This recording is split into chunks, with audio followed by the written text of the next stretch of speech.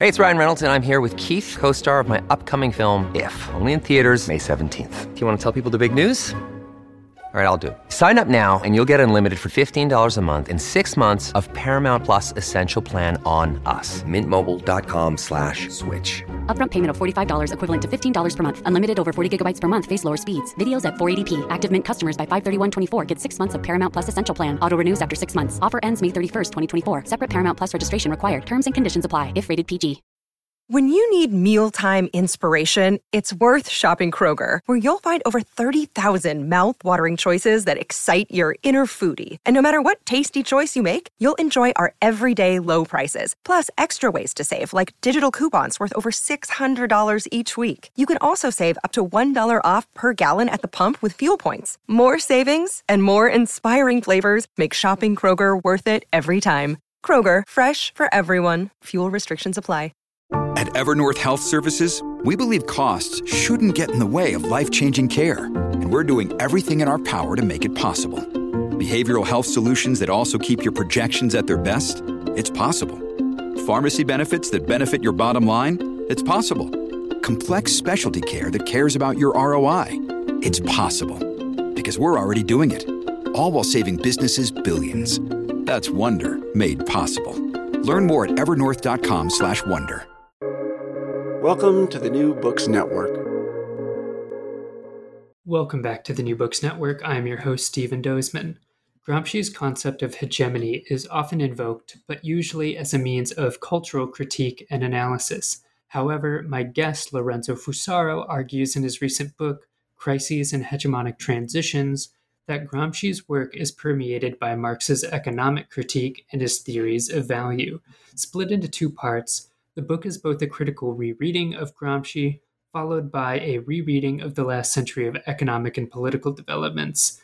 The first half of the book involves a careful rereading of the key concepts in Gramsci's prison notebooks, rethinking concepts such as hegemony as being more closely related to the base instead of simply being superstructural description. Hegemony is not above and beyond economic dynamics and antagonisms, but emerges from them and changes alongside them. This allows for a broadening of the theory conceptually and also allows him to apply it to international relations instead of being confined to a particular state. The second half of the book then traces the economic history of the 20th century, starting with the rise of the United States in the international scene in the 1920s, and following through to its eventual unraveling on the world stage in the present day. And even though the book was first published in 2018, at the end, Fusaro offered some speculations on how this reworked theory of hegemony might help us think about the recent COVID crisis and its aftermath. Synthesizing theory, history, and economics, this is a book that offers a powerful punch and will reward readers from a number of different angles, and offers some dynamic theoretical resources for understanding our current crisis and what might be just around the corner. Lorenzo Fusaro received his PhD in International Political Economy at King's College London. He is an associate professor of political economy at the Universidad Autónoma Metropolitana in Mexico, and is also one of the editors of the recently published Revisiting Gramsci's Laboratory. Lorenzo Fusaro, welcome to the New Books Network. Hello. Many thanks for giving me this opportunity to present my book, and thanks to all the listeners.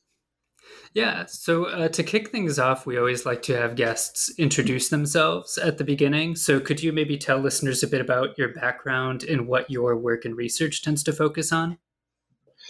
Well, at the moment, I'm associate professor of political economy at the Universidad Autónoma Metropolitana in Mexico City, and I mainly work on Marx. I teach capital, political economy, but also I have worked quite a bit on Gramsci. When the book we are going to discuss is one of the work I have written on him, and moreover, most recently, jointly with other persons, I have published another book called Revisiting Gramsci's Notebooks. Wonderful. So, to kick things off, your book is in large part an attempt to synthesize Gramsci's theory of hegemony with Marx's critique of political economy. So, before we get to your approach to hegemony and economy, can you maybe give listeners a sense of how this sets your reading of Gramsci apart from other readings that have dominated in the last few decades? Particularly, I see him usually brought up as a sort of cultural theorist or literary critic. You're trying to bring him more towards economics. Can you maybe speak to that a bit? Yeah, I mean, if in every crisis there is a lot of talk about hegemony or hegemonic transitions, crisis of hegemony, and of course, one of the main reference point or person who has developed, or theoretician that has developed the concept of hegemony is Gramsci. So many analyses coming from international or critical international political economy are based on Gramsci. And I can mention, for example, world system theory or neo-Gramscian analysis. And basically, what I attempt to do is to offer a friendly critique of these approaches, mainly because I believe that they attempt to transpose concepts that Gramsci actually developed for the analysis of the national situation to the international. Okay, that's one problem they have. They most of the time, although we have critical theories, they detach themselves from the main tenets of Marx's Capital. Okay, so what I attempt to do, and my reading of Gramsci tries to underline this relation between Marx's Capital and Gramsci's main work, the Prison Notebooks. I try to show that although the Prison Notebooks are mainly understood as a work on the superstructure, the ideology, also the state, and so on, I believe that the law of value and the main critique of political economy that Marx develops is very important for understanding all the main Gramscian concepts and the main narratives he is developing in his main book. And in order to do that, I care to go back to the critical edition of Gramsci's Notebooks, which of course is in Italian. And so but that's one. Those are some of the main differences I have with other interpretations. Yeah, moving into the book. So, in looking at various ways of using hegemony to study economic transitions, you say a good starting point for this would be what you call hegemonic stability theory. Can you give us a sense of what this theory is and how it helps us think of the economic transitions Marx has outlined regarding the transition from cooperative to competitive production? Yes, I mean, hegemonic stability theory is the sort of mainstream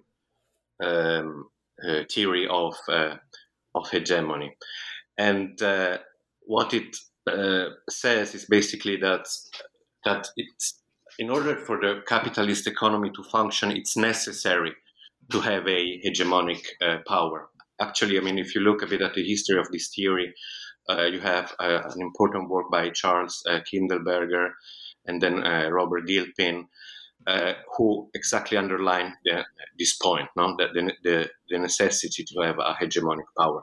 And therefore, you have a sort of positive connotation when you analyze hegemony from that perspective. And you could also even speak of a benevolent hegemon and so on. And I say that this is a starting point if you want to criticize or to look critically at hegemony using, for example, the work of Giovanni Arrighi. Okay, and Giovanni Arrighi, he maintains that, drawing on Gramsci, that a state becomes hegemonic when it can credibly claim to be a motor force of a general expansion. What does this mean? It means that basically Arrighi is looking at this critically, no? Saying if a state wants to be hegemonic, it needs basically to convince other allied states or subordinated states that it's in their interest to have this particular country as a hegemonic country. Whilst in hegemonic, with the theory of hegemonic stability, you have a position which is completely different. There they say that it's necessary to have a hegemonic power. So this is why I speak or I say that it's a good point to start with. Yeah. So working towards your understanding of Gramsci, you bring up his theory of the state, which you describe as being what you call an integral state, involving a dialectical relationship between a couple different spheres that work together to educate citizens. Can you unpack this a bit? Yeah, I mean, the integral state is something that is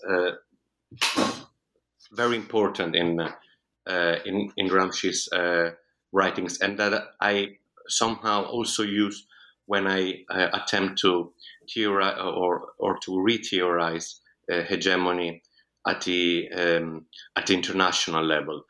And it's important because Gramsci was asking himself, well, why are we having a revolution in the East, and whilst in the West we have, for example, fascism coming up, no, and so on. And so one of the main arguments is that the integral state, as you mentioned as well, understood as the dialectical unity between political society and civil society, is actually something that enables that in a situation in which you have a major crisis, the system does not collapse. Okay, so I use that element or this idea also when I try to theorize hegemony at international level, because even there, it's not said that in times of crisis you automatically have a crisis of hegemony or a hegemonic transition. This is what I would answer. So from here you turn, you were just mentioning crisis. So from here you go to Marx and try and synthesize Gramsci and Marx together, particularly the Marx of Das Kapital, with particular focus on the contradictions engendered by value and surplus value on the capitalist system as a whole, and how it leads to a tendency for the rate of profit to fall over time. Can you maybe give us a sense of how contradictions function in Marx's theory of capital and how this fits within your reading of Gramsci?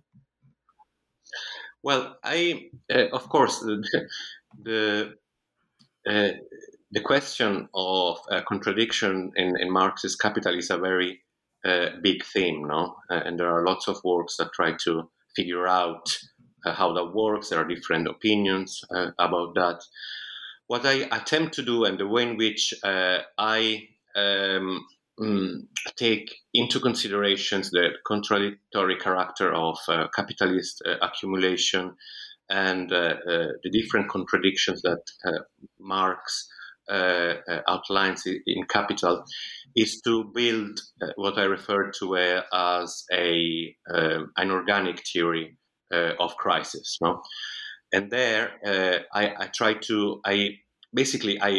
associate different contradictions between, for example, between production and consumption, between production and exchange, to different so-called monocausal crisis theories. For example, the theory of underconsumption or overproduction, or another important theory of financialization, and so on. And I look at it, say, a bit differently. I try to find a way to articulate all these different crisis theories, and in doing so, I mainly try to read Capital from a Gramscian perspective, no? Where again contradictions are very important. We mentioned and contradictions, and also what Gramsci calls organic unities. Organic unities are like concepts made up of two different contradictory elements, like consensus and coercion, or civil society and political society. And the same we might also apply when analyzing these different contradictions or concepts in Capital. As I mentioned, production and consumption, production and exchange, and so on. And the basic idea behind all of that is that through capitalist accumulation, the search for more and more surplus value, there is a tendency for these different parts that compose an organic unity to separate itself from one another. So, for example, in the case of financialization, where the fear of exchange outgrows, and detaches itself from production, or the same when you talk about production and consumption. Also there you have this separation between these two elements, and so the idea is that you have, as capitalism progresses, you have this increasing detachment between these different parts. But also there, it's not said that this would lead automatically to a crisis. So the question is, when do you have the situation in which a possibility of crisis turns into an actual crisis? And there I integrate the question of profitability. You mentioned the law of the tendency of the rate of profit to fall. And I introduce it in order to attempt to say, this detachment between, again, for example, production and exchange is not problematic in as far as profitability is enough to sustain this separation. A concrete example: if the stock market or finance is growing exponentially and so on, and production is and profitability is as well, then you don't have a problem of financing, say, this increase in the financial markets. But when profitability doesn't grow as fast relative to this to finance and so on, then you have a problem, and you have also an increased probability that it will turn actually into a crisis, a concrete crisis. So this is the way in which I try to articulate all these different contradictions in order to build an organic theory of crisis. Yeah, developing this a little more, often discussion about hegemony and contradiction happens as if it only exists within a state or within certain national borders. But you argue that there's an international theory of hegemony, both with how hegemony is imposed and enforced, and how contradictions can function at the international level. Can you unpack this a little bit for us? Yes, many thanks for this question. As I said at the beginning, I attempt to reread Gramsci and to offer a new way of analyzing hegemony at the international level, while funding it basically in Marx's Capital. And there, I mean, the starting point is to see that Gramsci had a dialectical, one might say, analysis of international relations. So he was never analyzing a nation on its own. Okay, he always said, okay, if you want to analyze one single nation, you have to always take into account the influence that other nations are giving to specific developments in the country or nation or state you want to analyze. Okay. At the same time, these different nations these different nations are not equal. Okay. He breaks with this idea of sovereignty or equal sovereignty amongst different, comparing different national states, and there you have a hierarchy between states, and a hegemonic state, in that sense, is comprehended as a state that has what I finally call relative geopolitical autonomy. That means that they can hegemonic state can take decisions in a relative autonomous way, and other states, subordinated states, will feel the influence of a hegemonic state. For example, I mean, I live, say, in Mexico, and the decisions that the United States take have a strong impact on what will happen in Mexico. What the Federal Reserve decides, etc., has a big impact on Mexico, but not the other way around. Okay, so moreover, in order to reach this relative geopolitical autonomy or hegemony, you cannot look simply at, say, the economic performance, economic indicators, and so on. You have also to analyze the political element, as well as, finally, the military element. So you have to take into account both, say, the consensual aspect of power, but also the coercive aspect of power in order to analyze hegemony at the international level.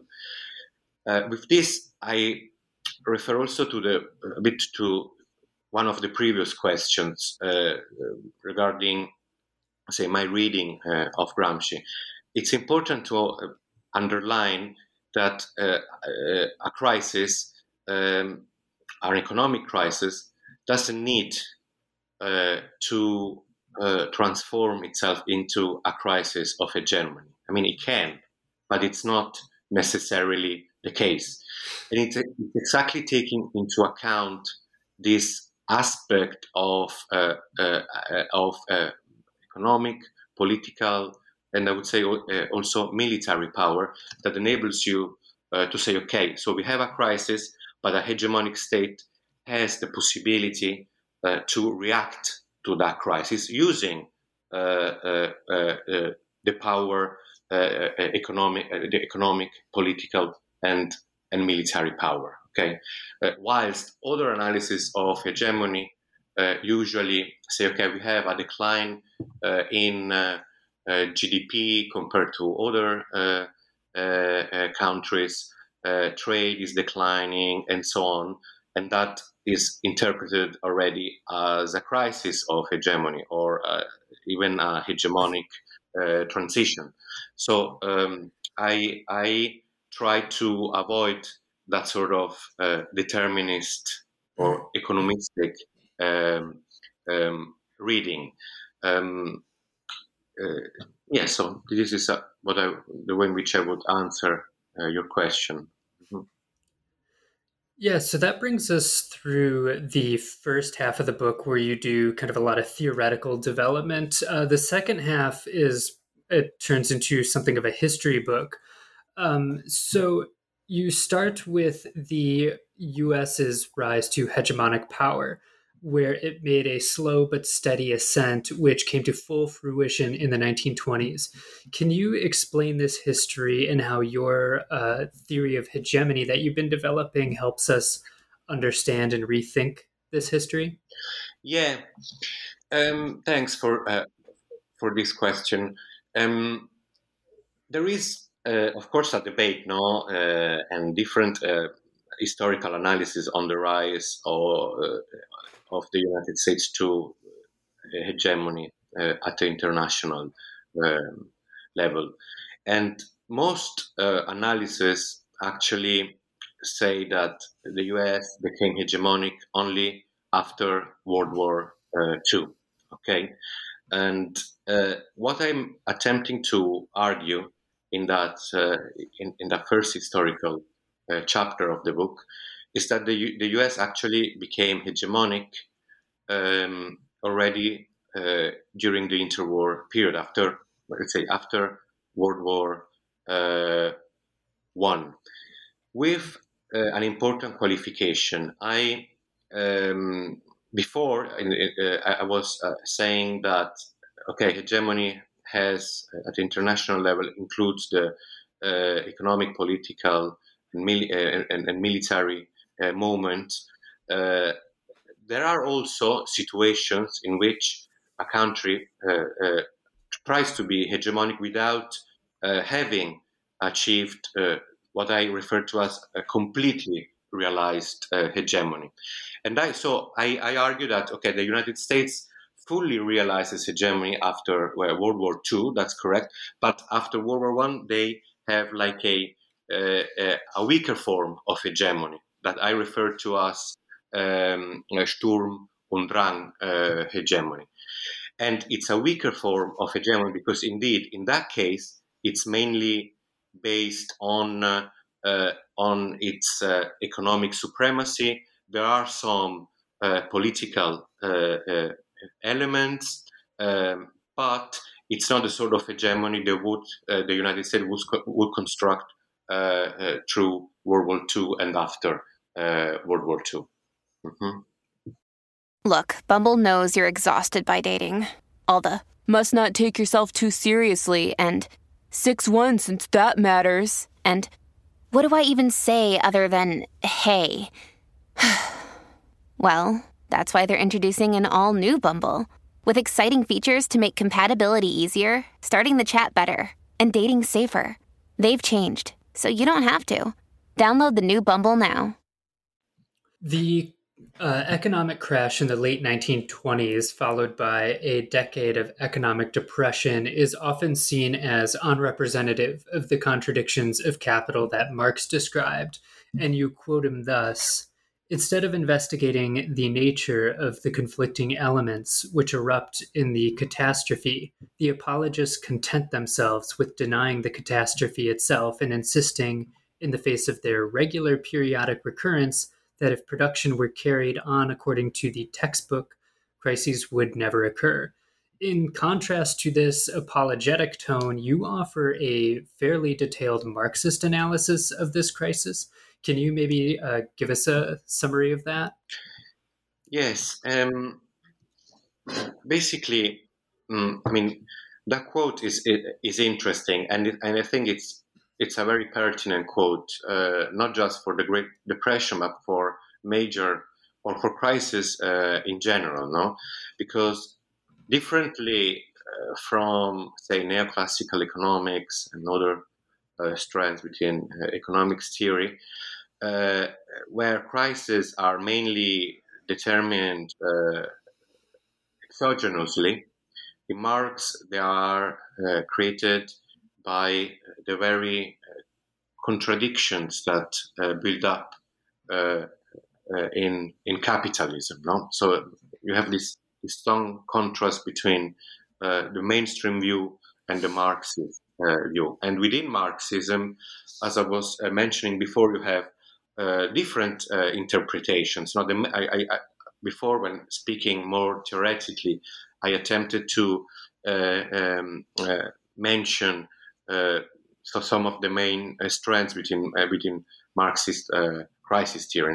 As I mentioned, underconsumption, overproduction, and crisis theory that emphasize the role of finance, and as well the rate, the law of the tendency of the rate of profit to fall. Again, what I attempt to do is to integrate these different crisis theories. So I'm not dismissing, say, the underconsumptionist theory proposed by Hobsbawm, or those which are based more on the question of finance, which actually don't need to be necessarily Marxist, and so on. So I say, okay, both these elements were present. Okay, on the one hand, this idea of growing inequality, wages that were not rising as fast as before compared to production, the increase of the financial sphere, etc. I don't deny the existence of all of that. Those are important elements, okay? But at the same time, we need to ask ourselves, when do these problems, or as we said before, these contradictions which are building there, turn into an actual crisis? And there is where I draw on the problem of profitability, no? And there you have analysis, for example, by Dumenil and Levy, who show how profitability was basically declining. So with declining profitability, it's difficult to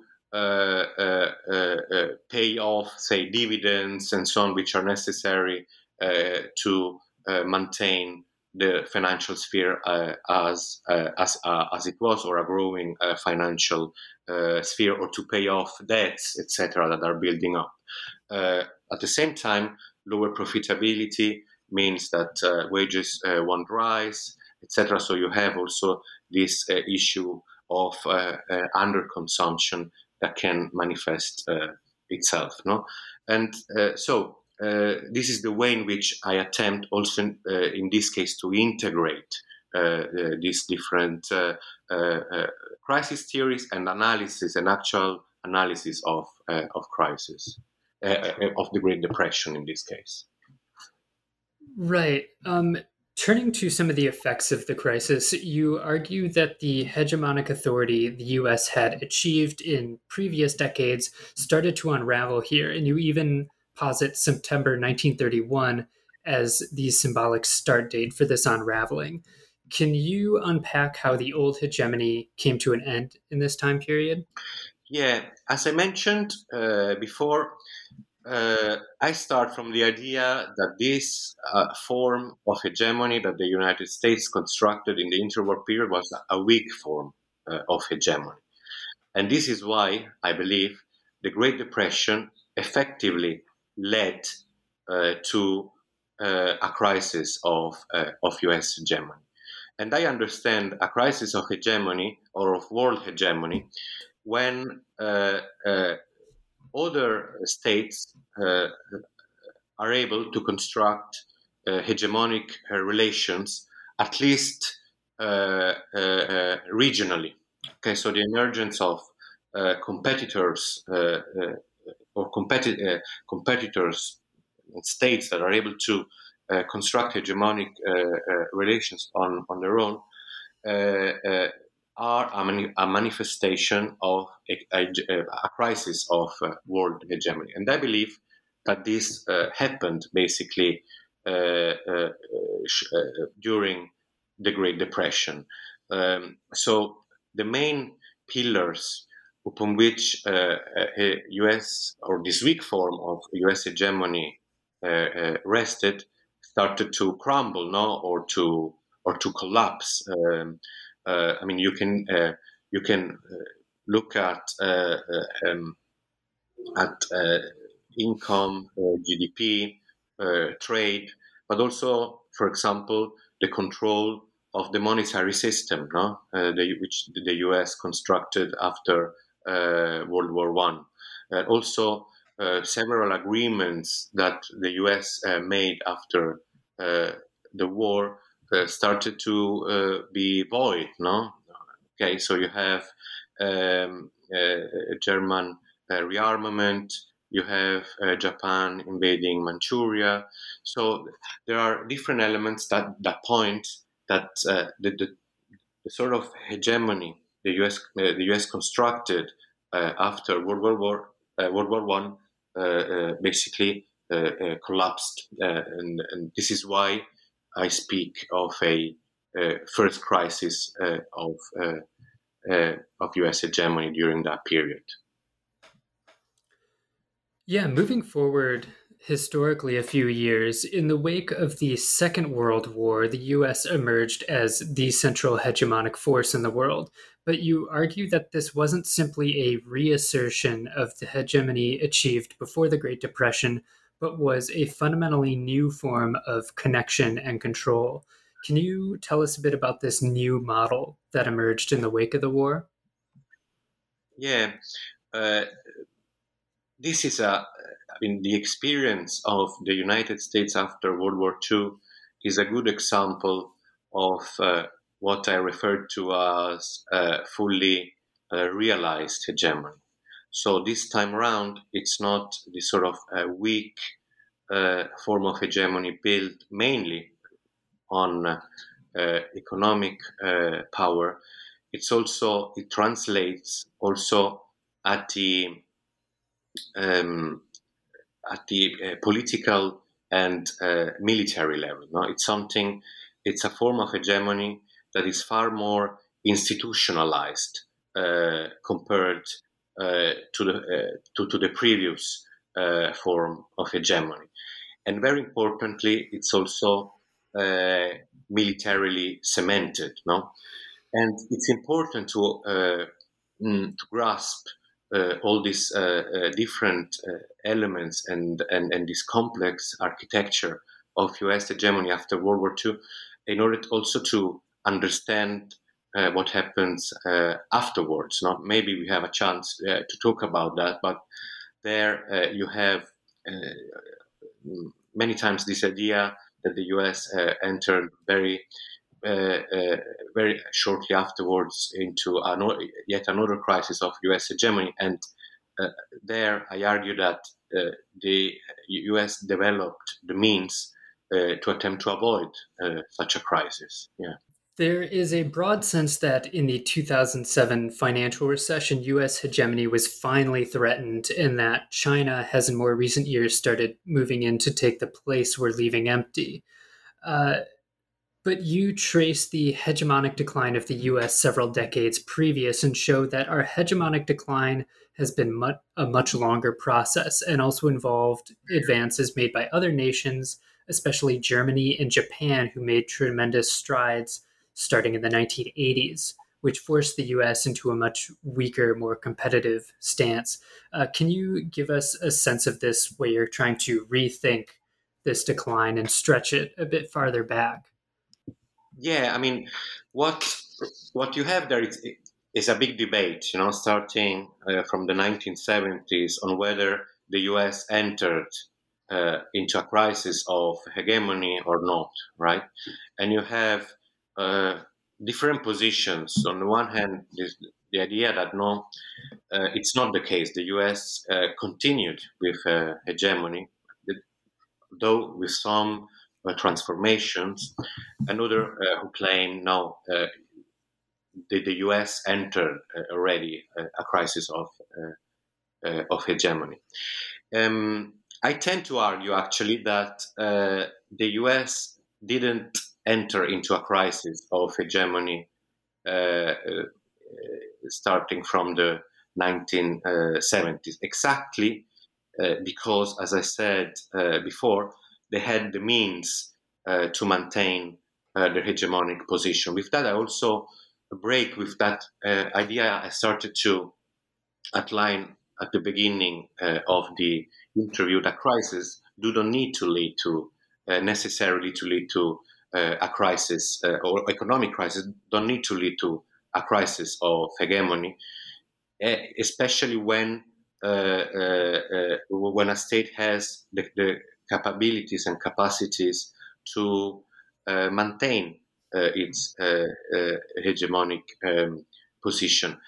And this is, I believe, what happened. I mean, some argue that hegemony basically disappeared as such, even as a concept, that it wasn't, that it doesn't make sense to speak about hegemony because competition between different national states has disappeared and so on.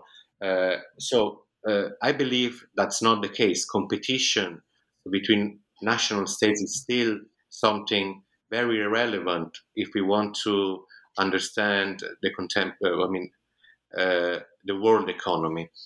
At the same time, I believe that the US was able to block, to some extent, the ascent of competitors such as Germany or Japan, no?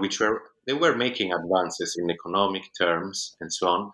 But given the sort of architecture that the United States constructed after World War II, they were not able to translate those sort of economic advances into the construction of hegemonic relations. Mm-hmm. So this is why I believe, or I try to expose that the US did not enter into a crisis after the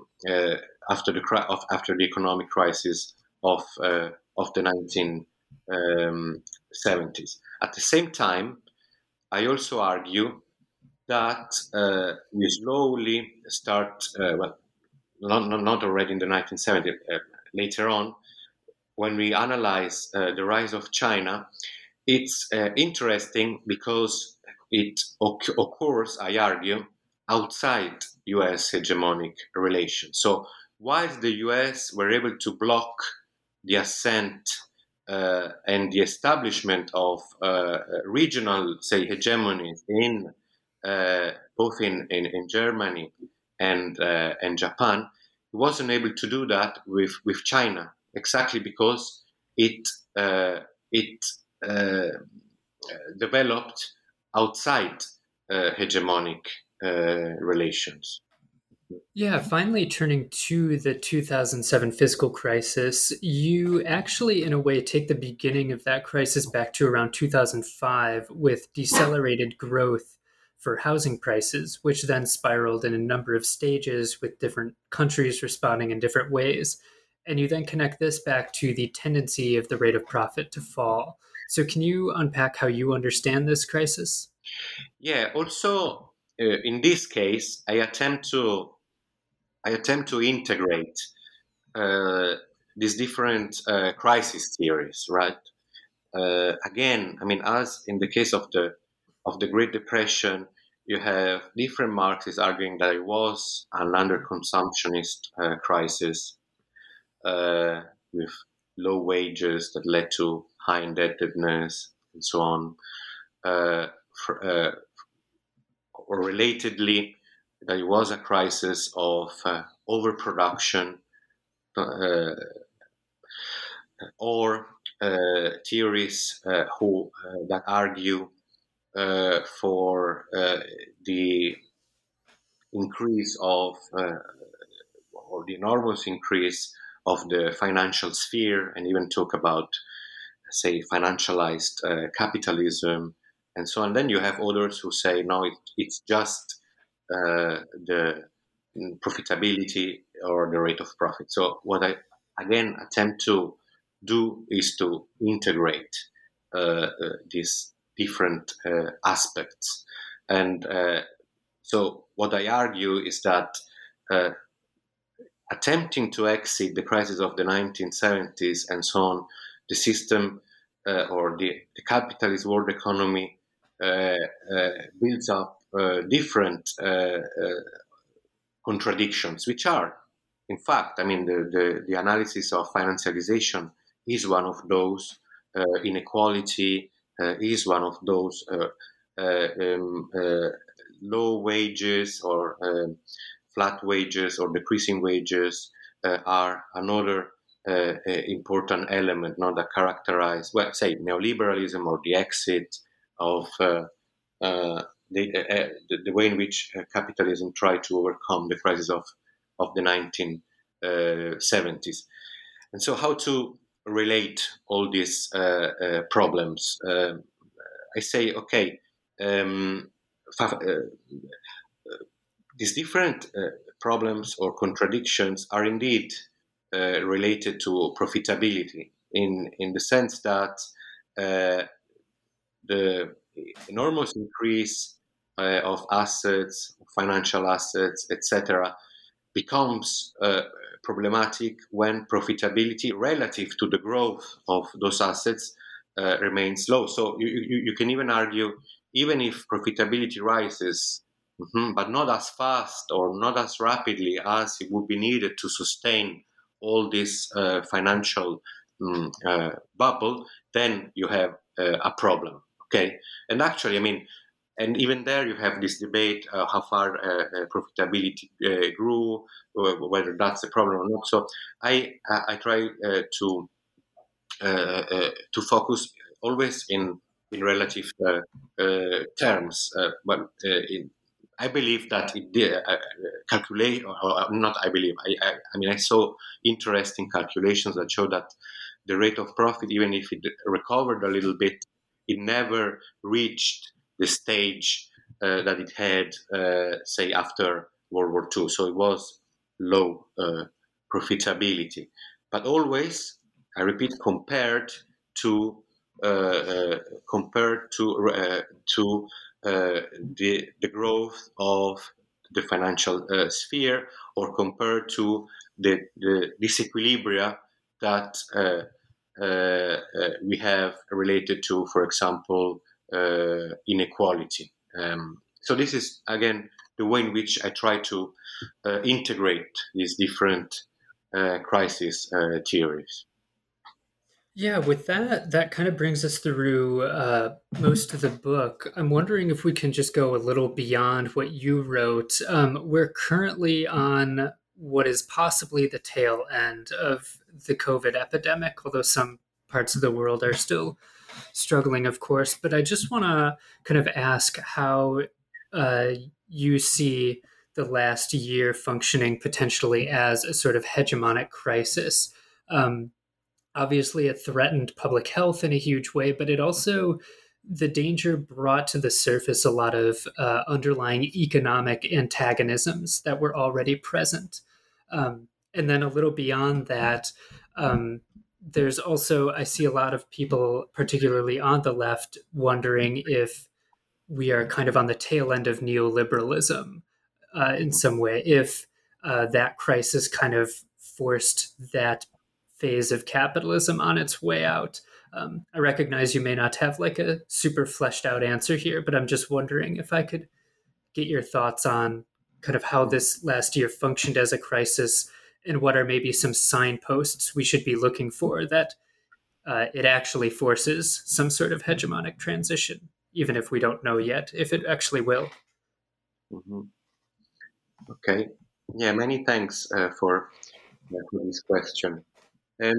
As I said at the beginning, in every crisis, you have many talks about crisis of hegemony and hegemonic transitions, in particular related, of course, to the rise of China and so on. And then many times you have, this is it, no? This is now the final crisis of U.S. hegemony and so on. No, and I'm as I try to demonstrate throughout this book, economic crisis. There's no automatism that they lead to a crisis of hegemony at the international level.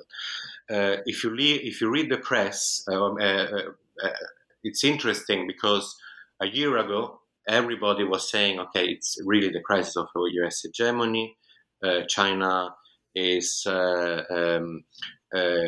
actually even sending airplanes to the U.S. with aid, medical aid, also to other countries and so on.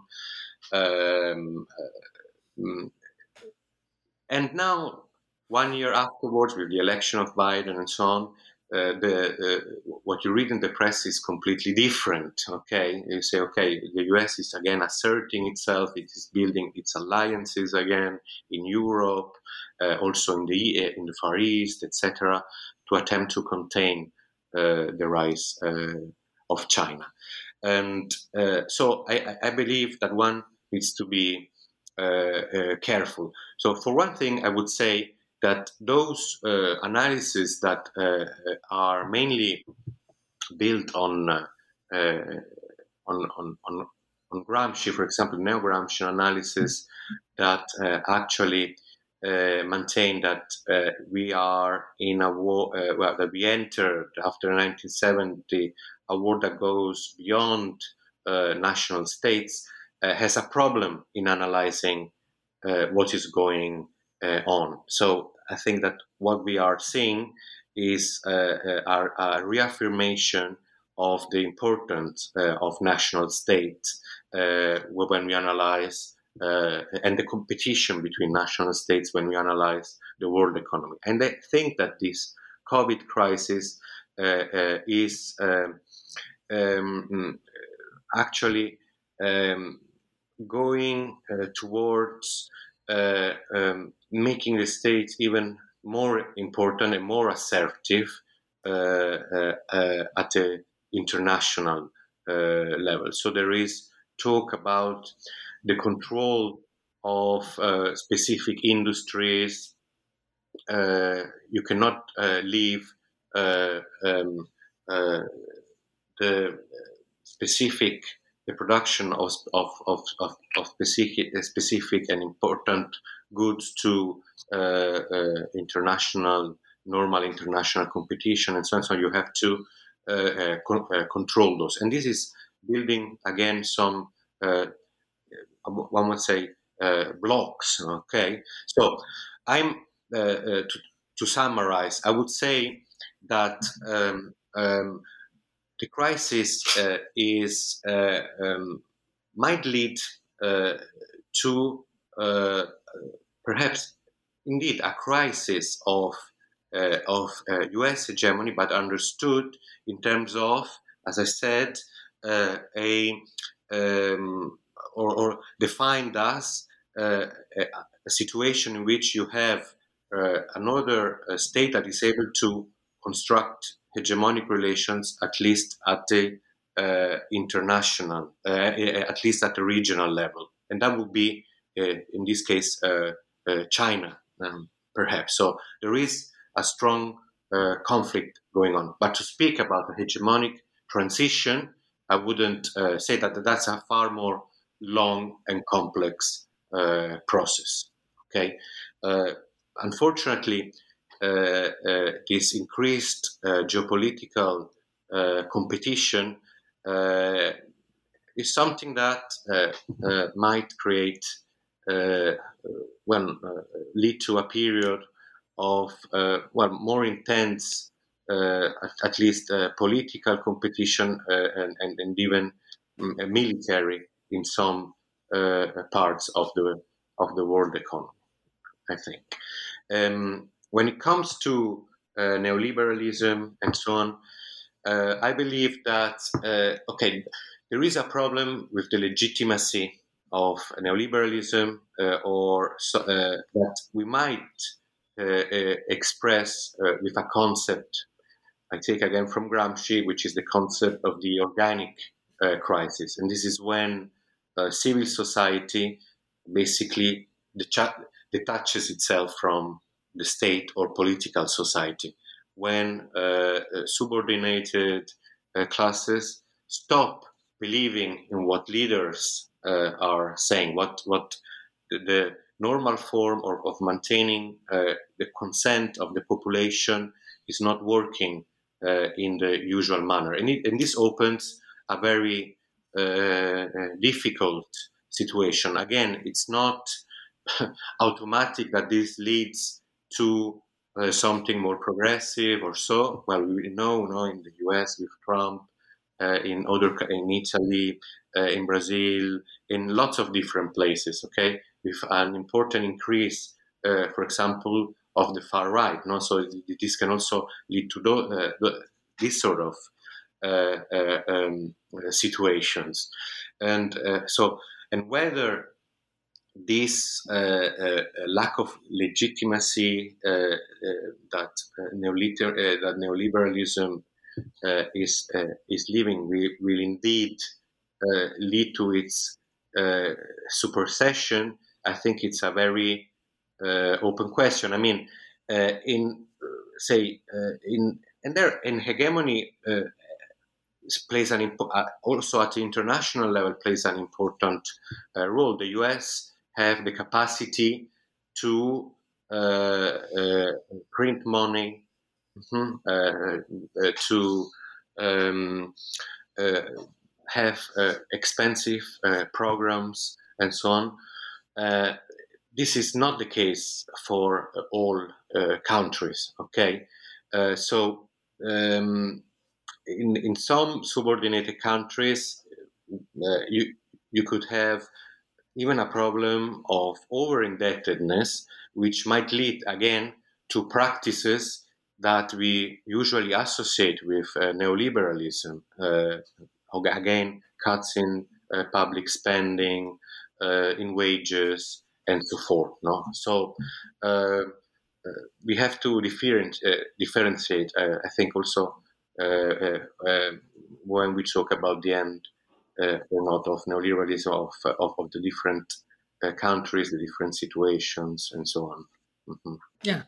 Thank you very much for your thoughts on that. So as a final question, we always like to ask, what, if anything, are you working on now? Do you have any new projects you're developing or just directions you're researching in? Yeah, I'm actually, I have two. One is a more a short-term project that on which I'm working on with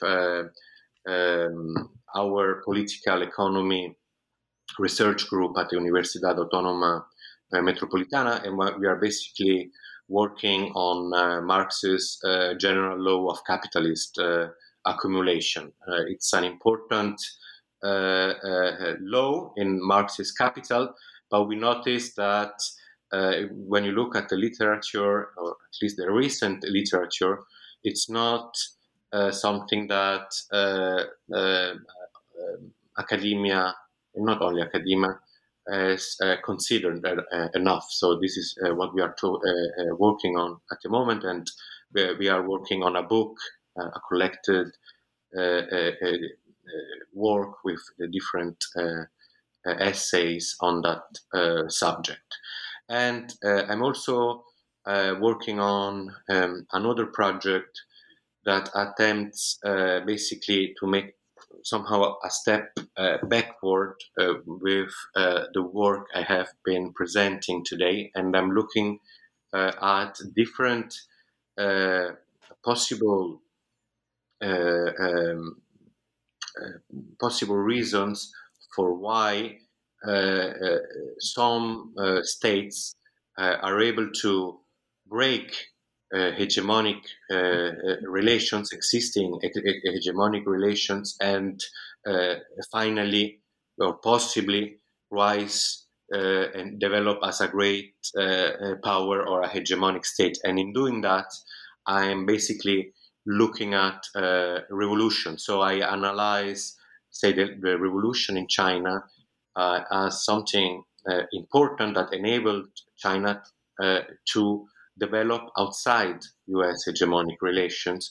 Or I'm even looking at the U.S. Revolution for Independence and the Civil War as a way in which also the U.S. actually was able to break with hegemonic relations, in this case with related to Great Britain and so on, and then to rise as a hegemonic power. So this is what I'm looking at and working on at the moment. Yeah, excellent. You've got a lot of really good stuff in the works, it sounds like. So Lorenzo Fusaro, thank you so much for being with us.